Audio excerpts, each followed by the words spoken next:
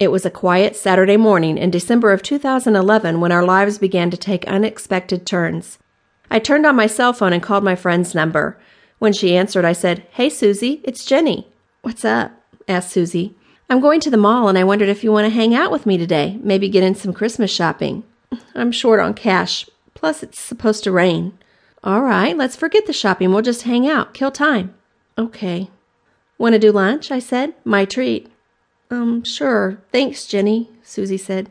"I'll pick up the tab next time." "Great. I'll be over to get you in about 10 minutes, I said. I got my car keys, picked up a sweater, and left my apartment. While driving to Susie's place, I thought about how we'd met back in high school. She had been a new girl in school and sitting alone on a bench at lunchtime. I'd walked up to her and introduced myself. We'd chatted a while, and then I showed her around campus. We'd become the best of friends from then on. Before entering the workforce, we'd even gone to college together. It would be good to have lunch together today and catch up on news. Hanging out with Susie at the mall was my idea of a good time. I enjoyed simple things like that. I also had a long-time dream of helping others find their way in life. I truly expected that someday I would be in the right place at the right time and life would explode open for me. So I always had my antenna up, watching and waiting for an opportunity to arise to pursue that dream. I knew that there were special people put on earth to make a difference, a big difference. My mission was to find them and encourage them to go forward. Right now I was worried about Susie. I sensed that she was in trouble. There was a catch in her voice that made me believe she'd been crying. I didn't yet know what that trouble was, but I hoped to find out. 5 minutes after leaving my apartment, I pulled up to Susie's place in my car. She was waiting for me by the curb. It was a cold, crisp day, and Susie was shivering. "Hi," she said, her teeth chattering. "Where's your sweater?" I asked like a mom as she got into my car. "I didn't expect it to be this cold." She wrapped her arms tightly across her chest. "It feels like it's going to snow." I leaned over the back seat and pulled out an extra sweatshirt that I had tossed back there just yesterday. "You can wear this." She put it on and zipped it up, then put on her seatbelt. "Thanks." It was almost Christmas and the parking lot at the mall was packed. I drove around to the other side and parked in the back. "The walk will do us good," I said as we walked between the cars. "Do you have a preference for lunch today?" I asked. "Chili," she said. "I'm so cold." We both laughed. "Good choice. That ought to warm us up."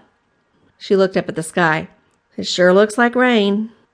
"I'd like that. I love rain, especially at Christmas time," I said as I grabbed her hand and pulled her out of the way of a passing car. "Rain always gets me into the Christmas mood."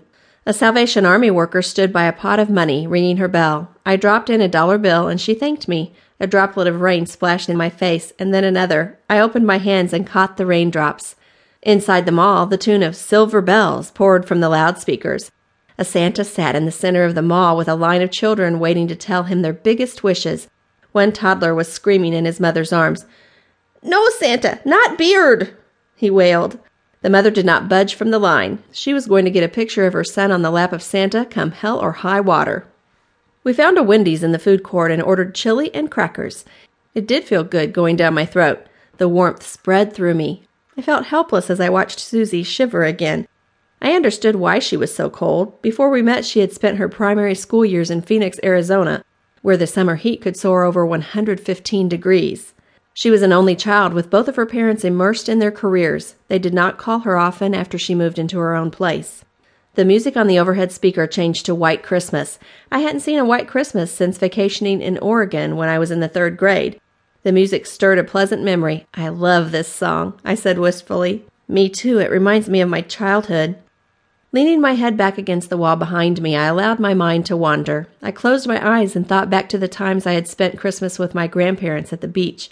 The fragrance of my grandmother's sugar cookies and grandfather's eggnog would always be with me. I could smell the cookies baking now. Or was it just the cookies at Mrs. Field's?